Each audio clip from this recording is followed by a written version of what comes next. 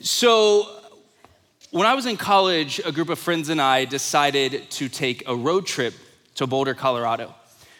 We thought it would be a good idea to drive 900 miles, which it was a good idea, to watch Baylor play University of Colorado, the beautiful Folsom Field there, kind of nestled in the Rocky Mountains, and it was great. But as we get there, we're tired. It's been a long night in the car, and so we stopped to eat some dinner, or some lunch rather. And so we're eating, it's at this pizza place, and then as the waitress comes to bring our checks, this old familiar feeling besets upon my weary little soul. I check the front, the back, do like a quick look under the table. At this point, my friends know exactly what is going on. I cannot find my wallet. And so I search everywhere. They help me. We look under the table. We ask the waitress. We go search the car. We searched the bathroom, and the bathroom was nasty and sticky and like on the floor looking for my wallet. We are looking everywhere. One of my friends picks up my tab, and we're ready to declare this a total loss. And then another buddy says, well, hey, why don't you check the pockets of your jacket? And I'm like, okay, what kind of bozo searches a bathroom floor without having previously checked the pockets of their jacket?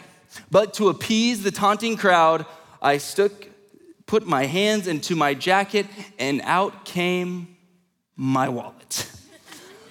Of course, and my friends still to this day, they give me so much grief about that, and deservedly so. But to be fair, I had searched everywhere. Problem was in all the wrong places. You know, last week, Gary kicked off a series that we're calling Life in the Spirit. And he really laid sort of the groundwork. He almost called it the preamble to this idea that within our souls, there is a very present battle between the flesh and the spirit. And then this week and for the next couple weeks, what we're gonna do is we're gonna kind of pivot, and instead of talking about what it means to continue to have that battle, I guess you could say we'll continue to talk about that, but particularly the angle will be that what the rest of Galatians 5 says, that if we walk in the Spirit, there are certain fruit of the Spirit that become true of us. And I don't wanna assume that everyone knows what we mean when we say a fruit of the Spirit. You might be here for the first time or the first time in a long time, and you're thinking, if you keep talking about fruit of Spirit and don't say what it is, then I'm never gonna come back. So let me define it for you. A fruit of the Spirit is a characteristic of walking in the Spirit that is displayed in our lives as we follow the teachings and examples of Jesus. It is the outcome of discipleship, and it is Christ being formed in us. And you can read about all these fruits of the Spirit in Galatians: love and joy and peace and patience. And all of these are fruits that God begins to grow and harvest in our lives when we walk in the Spirit. And this morning, we're talking about joy. And I struggled last night, friends. I thought, how am I supposed to talk about joy after the events that transpired yesterday? But as I sat and prayed, the Lord made one thing very clear. Of course, in your sovereignty and your timing, there may be no better topic in my mind to talk about than joy. And the reason I say that, in light of all that happened yesterday, in light of all that is happening in our world, we need to be reminded that there is no other place, there is no other source, there is nowhere we can find the joy that we desperately crave apart from the Father. And so with that, we move forward this morning talking about joy, being reminded that the joy of the Lord is present and available even in the darkest nights of the soul. And you might be wondering this morning, maybe questioning, I should say, can I even find joy, right? Can I even find joy? Or maybe if you're not asking that question, maybe you're asking the question, how do I get more joy? How do I be more joyful? And joy is one of those things that not many people in this room would not raise their hand for an extra measure or two of joy, right? I mean, that's natural. You have been wired to crave and have an appetite for joy. But How many of you would describe yourself as a real joyful person? Okay, a few, but not many of us. And by the way, I'm raising my hand to give you instructions on what it looks like to raise your hand, not because I actually am someone that would describe myself as joyful. And so we all want more joy. We all have this innate desire and craving for more joy, yet most of us say we're not naturally super joyful people, or it might not be at the top of the adjective list to describe us. And I don't think that's because we're a bunch of grumpy, Grinch-like, just mean people. But I think it's because we search for joy, but in all the wrong places. And so this morning, if you're sick of playing a hide and seek game with joy, always on the hunt, looking for what next thing, what next gadget, what next trip might bring you the joy that you feel like you so desperately need, then let's probe scriptures. Let's press in and see if we can find where true joy is, where true joy belongs. And to do that, we're gonna look at the book of Philippians, particularly the 4th chapter. And the interesting thing about Philippians is that its reputation is kind of as the most joyful book in the Bible. Where do I get that from? Well, it's only 104 verses. And in those 104 verses, the word joy or rejoice is used 16 different times. And so Philippians 4, verses 4 through 5.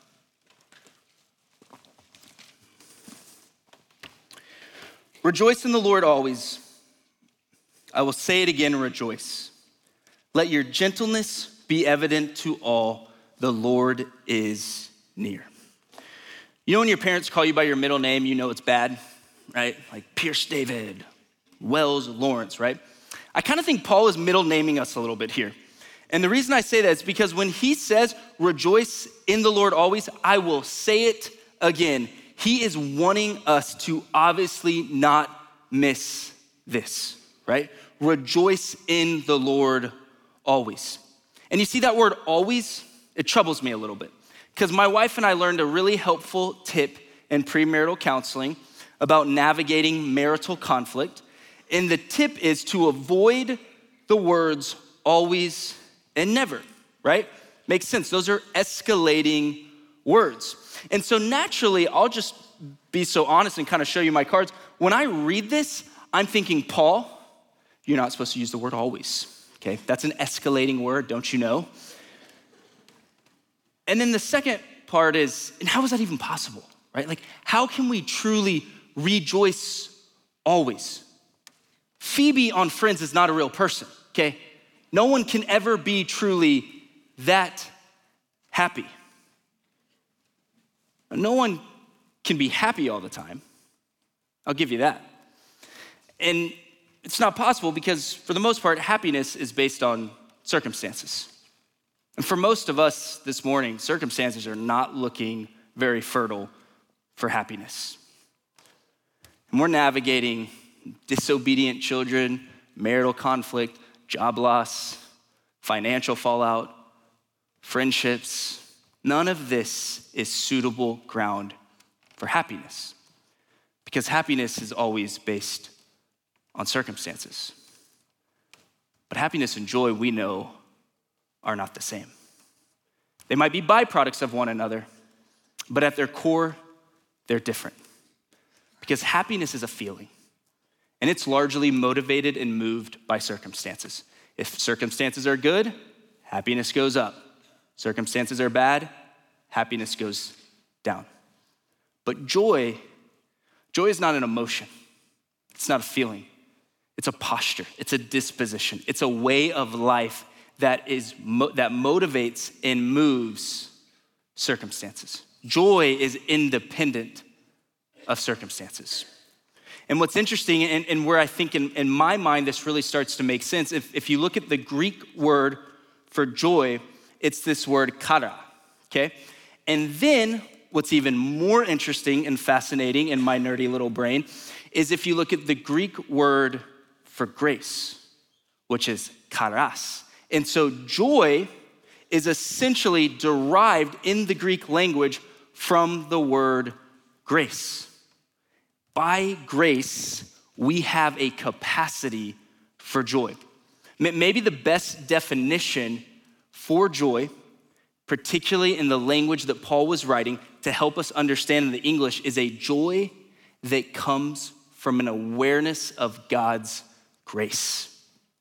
Let that just hit you one more time. A joy that comes from an awareness of God's grace. And so suddenly, rejoicing in the Lord always really is a guarantee that comes as we walk in the Spirit. And as we walk in the Spirit, we remain aware of the grace of God that we are afforded through the actions of Christ on the cross.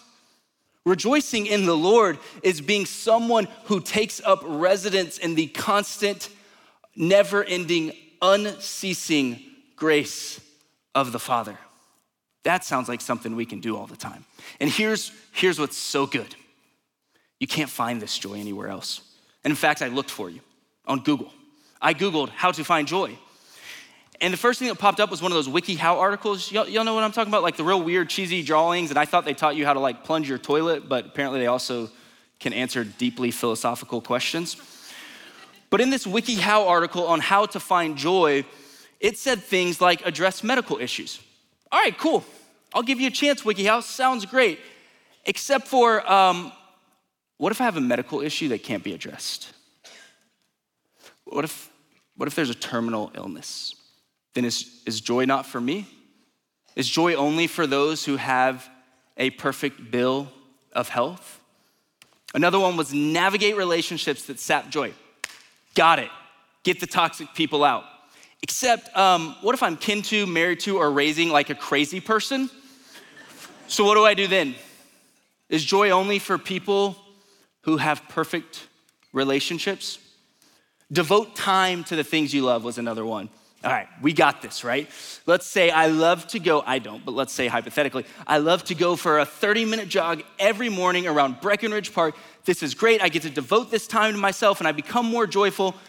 Except for 9 months ago, my wife told me she was pregnant. And now we have a newborn baby, and I don't have any time to devote to myself. In fact, the only time that I devote to anyone is this little like 8-inch thing that just pees and poops and wants to eat all the time. So can I only find joy if I am sort of self-absorbed and just keep devoting time to myself? You see, all this to say the world can give you a fine counterfeit version of joy. It's always gonna be based on a circumstance. If the circumstances work out in your favor, you will experience a temporary increase in joy.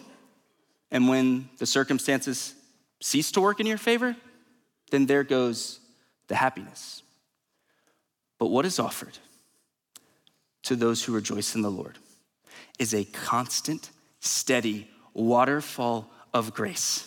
That we don't get to just like visit on sort of a timeshare 10 days out of the year agreement, but we get to take up residence under, and we get to dwell in the grace of God all of our days. And in that, we find joy. So how do you rejoice always? How can you rejoice always? Well, you can rejoice as long as the grace of God is not in short supplies. And guess what, friends? It never will be. So that's how we rejoice always. We remain aware of the grace that God has given us. We find joy walking in grace. You know, when Paul says rejoice in the Lord always, I will say it again, rejoice. It doesn't sound like he's given a whole lot of wiggle room here. And I say that because I think some of us need to understand that joy is not optional, all right? I get being a real bubbly kind of person. Some of that might be a little more personality driven, but joy is not optional. And frankly, there's probably some of us in the room who lack joy because we lack the gentleness that Paul says we should let be known evidently. And you say things like, well, I just kind of, tell it like it is. I'm not gentle because I just cut straight to the point. I don't really care what people think about me. Yeah, maybe, or maybe you just say hurtful things. Maybe you say hurtful things and your excuse for that is that you lack gentleness, and you lack gentleness because you lack the joy of the Lord. Okay, let me just be honest, and I think this is a little bit more maybe for the men in the room. But gentleness doesn't make you weak. It makes you godly, okay? So you can work on your truck, you can hunt, you can kill all the animals. You can do all of that and still be manly. What? Not all the animals. I'm pretty sure. Backtrack. We're gonna have to edit that out. I don't know hunting, okay? I see some people around here. If you need hunting advice, I can give you. I saw Chuck West earlier. He'll tell you everything you need to know. So, you can do all those things. You can be a man. I'm not trying to diminish masculinity, but what I am trying to say is that gentleness doesn't make you weak. It makes you godly. We're gonna skip down to verse 8, which is unfortunate because I love what's happening in verses 6 and 7, and you should read it at some point. Maybe you can read it at lunch, which now means I'll need to read it at lunch if I'm gonna ask you to. So verse 8, we there? Finally, brothers and sisters, whatever is true, whatever is noble, whatever is right, whatever is pure, whatever is lovely, whatever is admirable, if anything is excellent or praiseworthy, think about such things. What you have learned or received or heard from me or seen in me, put into practice, and the God of peace will be with you. Now, it might seem like moving from 4 to 5 and even through 6 and 7 that Paul's kind of like, he's sort of doing a little like Junior Miller Friday morning scatter shooting. That was hilarious if you're a P1. If not, you have no idea what I said. Richard said that would be funny, and I feel like he just betrayed me. Wow. Yeah. Jeez, never consulting him again. But here's the thing. It might seem like it at first read through that it is random. But really, I think there's something beautifully intertwined.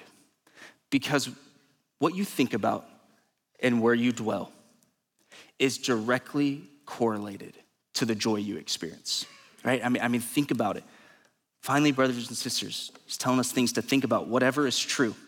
If you dwell on the truth of the gospel, will you not find more joy as you ponder the grace that you didn't deserve? Or what about if you dwell on what is pure, then you will find joy as you feed the spirit and not the flesh.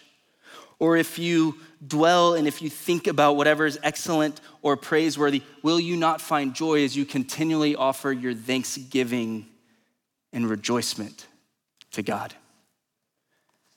We find joy in obedience. And I think one of the biggest things that robs us of our joy is disobedience. Think about it like this. Your human body is made up of 60% water, okay? And if you exert yourself, if you exercise really hard or preach really hard, then you become thirsty and your body longs to be replenished by nutrients. And if you don't do that, then eventually your body will start to respond in an unnatural way. You might get a headache, get dizzy, right? You could eventually faint, pass out, and you become dehydrated. But if you've been made new in Christ and you are now walking with the Spirit, your soul has been rewired, right? And you now long to be replenished by walking in obedience so that you can bear much fruit. And when you walk in the flesh, when you walk in disobedience, right? When you neglect what is true, when you ponder impurities and think about those kinds of things, when you refuse your praise to the Lord, then what you're doing is your soul is being deprived of the very spiritual nutrients that it now longs to drink in. And if you deprive your soul of the spiritual nutrients that it craves, then eventually you will become spiritually dehydrated. And in spiritual dehydration, there is no joy and there is no obedience. So we find joy in obediently following the Lord. Look at verse 10. I rejoice greatly in the Lord that at last you renewed your concern for me. Indeed, you were concerned, but you had no opportunity to show it. I am not saying this because I am need. And we're gonna intentionally stop right there in the middle of verse 11. So this is really fascinating. I haven't got to share with you the context of Philippians yet, okay? Paul is actually writing, remember, really joyful book, from prison, okay? Or from some sort of jail. The reason I say some sort of is because it could have been house arrest. And the reason that we think about that is because he does have a visitor, this guy with a really sweet name named Epaphroditus, comes and brings him gifts. You can read on in chapter 4 to proof me on the gifts. He brings him gifts and a letter from the church at Philippi. And yet notice the real gift for Paul, okay? We don't know what the gift was. I like to think of it as a lovely little edible arrangement, or something that he had hand delivered from Philippi. But we don't know what the gift is, but it doesn't matter because look at what Paul finds his joy in. The renewed concern for him. You renewed your concern for me. For Paul, the joy comes from the concern. For Paul, the joy comes from knowing that his brothers and sisters in Philippi care for him. They want to know him. They want to hear him. They want an update on how he is doing. And I say all that because there is joy when we connect with each other. Neuroscience has proven time and time again that our brain lights up whenever we have face-to-face interaction. Okay, did y'all hear me? Face-to-face, not face to screen to face. Okay, doesn't do the same thing. Makes your brain neurons sad, actually, right? But we love and are wired to connect. When we sit across someone at coffee, when we pull up a chair to our dinner table, when we get to go and hang out or play basketball with some friends, we love that. Our brains crave that. And you may think you're independent, but here's the problem. You're lying to yourself, okay? You're not. That's not how God made you.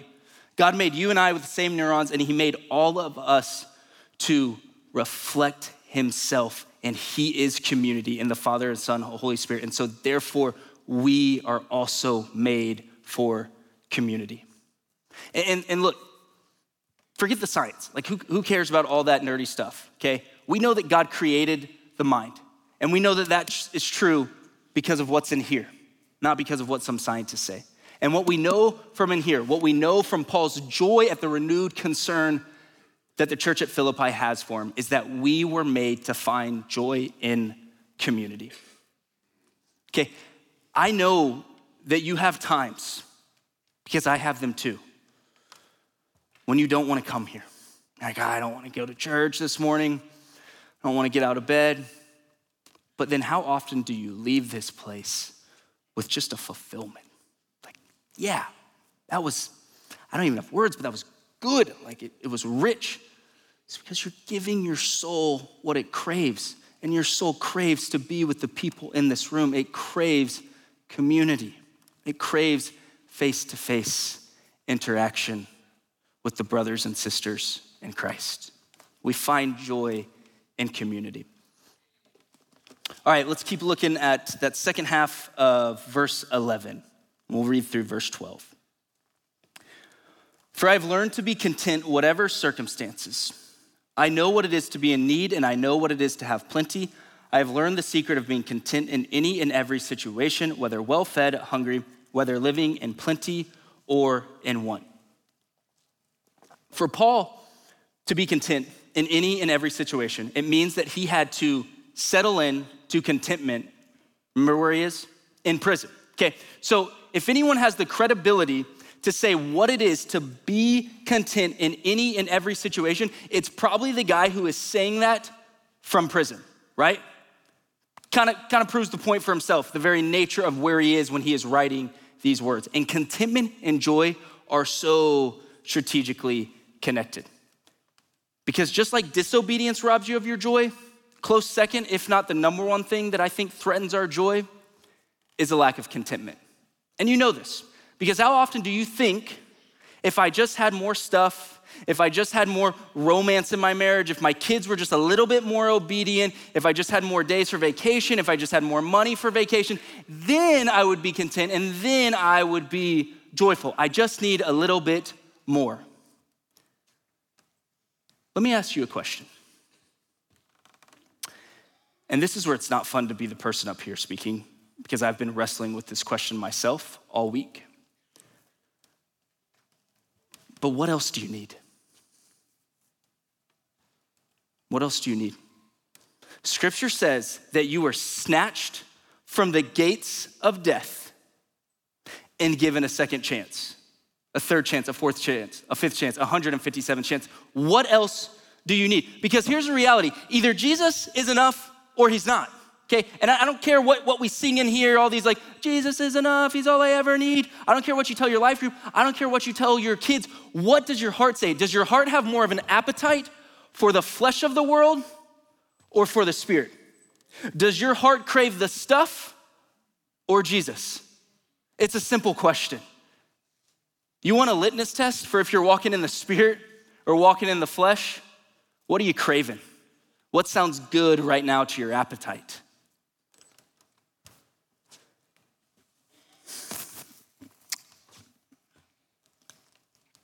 I want to be crystal clear, that though we so often crave the flesh, and it seems like an impossible task set before us to walk into the Spirit, especially when Paul is setting the example for us. It seems impossible. But notice there's a secret. There's a secret. Paul says, I've learned the secret of being content in any and every situation.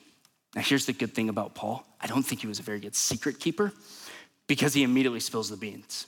Look at verse 13. I can do all this through him who gives me strength. You see, the secret of contentment is we find it in the strength of the Lord.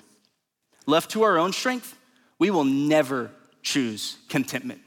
We will never choose to walk in the Spirit. We will always crave more. Left to our own strength, we will always have an appetite for our flesh. Left to our own strength, we will never find the joy that we so desperately search for. Yet, by his strength alone, we can live in plenty or in want. We can walk in the Spirit, and we can too experience the joy of the Lord. But it's always gonna be by his strength. And ultimately for Paul, through the strength of the Father, arrived at such a place that the advancement of the gospel meant more to him than adequate accommodations, right? Because look at what Paul goes on to say, said previously in chapter 1, verse 12. Now I want you to know, brothers and sisters, that what has happened to me has actually served to advance the gospel. Remember what happened to Paul? He's locked up, he's in prison, and yet whatever happens, all of this that has happened is an advancement for the name of Jesus. There is a joy that allows us to be content in every situation, in all situations, that comes from a desperation to see and know and help people experience Jesus. We can be people.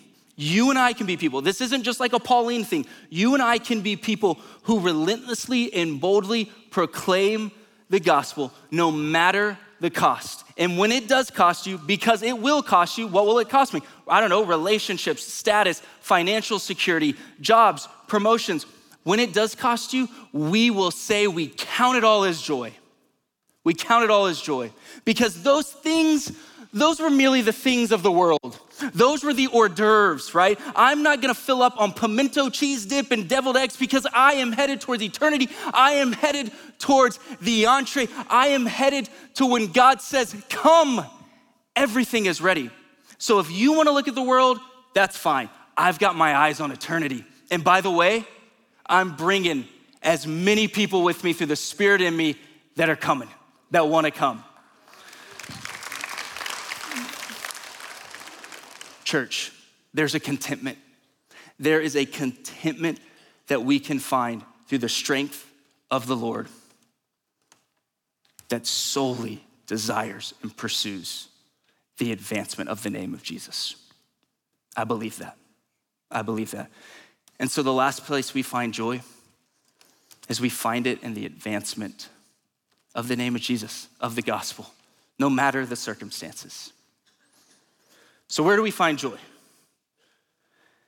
In the grace of the Lord and the coming of God's kingdom, we find it in obedience, in community, and in the advancement of the gospel. And for some of us in the room, as you inspect, as Gary mentioned last week, as you inspect the fruit on your tree and you look at, I don't know, the joy pear or something, it's rotty, right? It's feeling a little moldy, a little squishy. And there's frankly not a lot of evidence for joy in your life. Let me just invite you. You can't grow fruit yourself, okay? John 15:5, which is good news for you and I. It takes the pressure off of us. But I do think you can cultivate your soul in such a way that you walk in grace and therefore are able to receive what the Father wants to do. And so I challenge you, it's super simple. Spend the next 5 days or 5 days in a row and spend 15 minutes with the Lord. Okay, well, what do I do with the Lord? Well, read a little bit of the Bible, God's word, pray, just talk to God, and then tell God a few things that you're grateful for. I think there's a massive linkage between gratitude and joy, right? And why do I tell you to do that? Because my guess is, and I could be wrong, and believe me, you'll tell me if I'm wrong probably, but if you feel like your joy seems a little rotty, right, then you're probably not spending time with the Father, because if you want the joy of the Lord, if you want the joy of the Father, you got to spend time with him. And so if you don't spend time with the Father, you're gonna have a harder time knowing the joy that comes from relationship with him. So 5 times this week, 15 minutes. I can't guarantee you that you'll feel a lot more joyful or whatever, but I think over time, as you make this a rhythm, I do think you will see that rotted fruit of joy begin to take on new life and begin to experience resurrection and healing that only Jesus can give us. But then there's others of us in the room who frankly, we don't know what this tree thing is. Our soul is like a desert, dry wasteland. And really, all you've known is gratifying the flesh, right? And in fact, if that's you in here, you're probably like, okay, that sounds like me, but you just said this super churchy word, like gratifying the flesh. What does that even mean? Yeah, I get it, sorry. But basically, you have lived your whole life, right? Doing what felt good to you, looking for happiness in all the places, right? You've searched everywhere. Maybe this morning you're realizing, yeah, maybe I've searched everywhere, but in all the wrong places. Maybe your hunt for joy looks a little bit like my hunt for wallet. Yeah, you searched everywhere. Up, down, left, right, bathroom, car. But did you search what's right here? Did you search what's right in front of you?